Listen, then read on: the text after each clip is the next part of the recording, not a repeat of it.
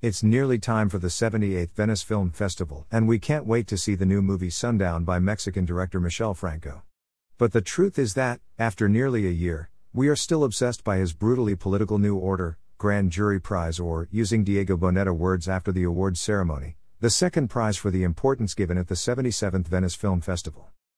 Out today in the United Kingdom and Ireland, New Order is a brutal attack on the wealthy Mexican class, a movie in which despair, poverty, revenge, and, above all, political interests are mixed, exploiting people unaware of being an instrument in the hands of a corrupt government.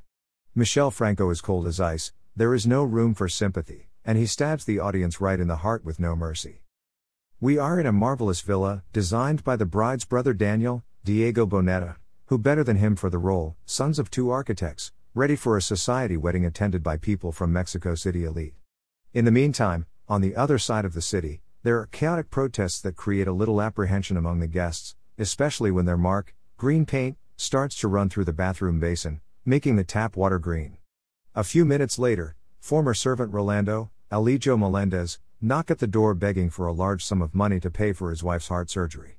When bride-to-be Marianne, Nyan Gonzalez Norvin, Gotham, found out about it, from the bottom of her soft heart, she decides to help and start to collect some cash, leaving the party with her servant Christian, Fernando Cuadal, no man's land.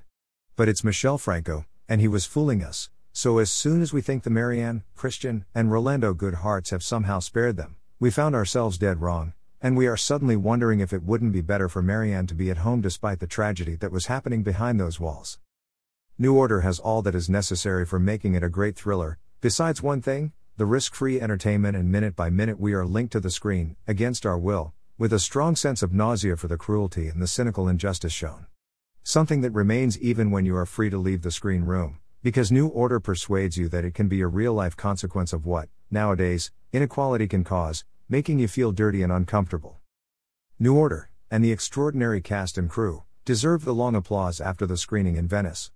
And, to be honest, after 10 years of awards ceremonies and premieres all around the world, that closing night in Venice, when the Grand Jury Prize was announced, well, that was one of the rare times I felt that the choice couldn't be a better one because it was extremely well deserved.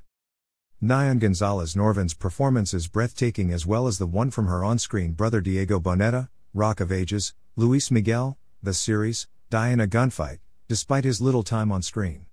Nyan Gonzalez is outstanding in that opening scene in her red pantsuit. She was in red at the screening in Venice too. A red pantsuit that, mixed with the green paint, that doesn't even spare the flagship store on Mexico City's chic Avenida Presidente Masaryk, can't help but bring to mind a creepy Joker effect. New Order's score is the icing on the cake.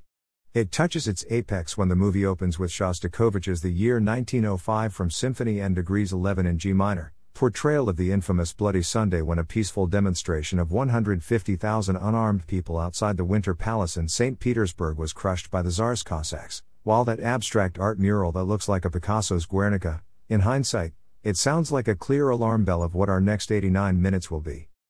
The closing credits go by with no music over them, and I think that was the best way to protect the audience, giving them time to readjust. New Order, out August 13th in United Kingdom and Ireland.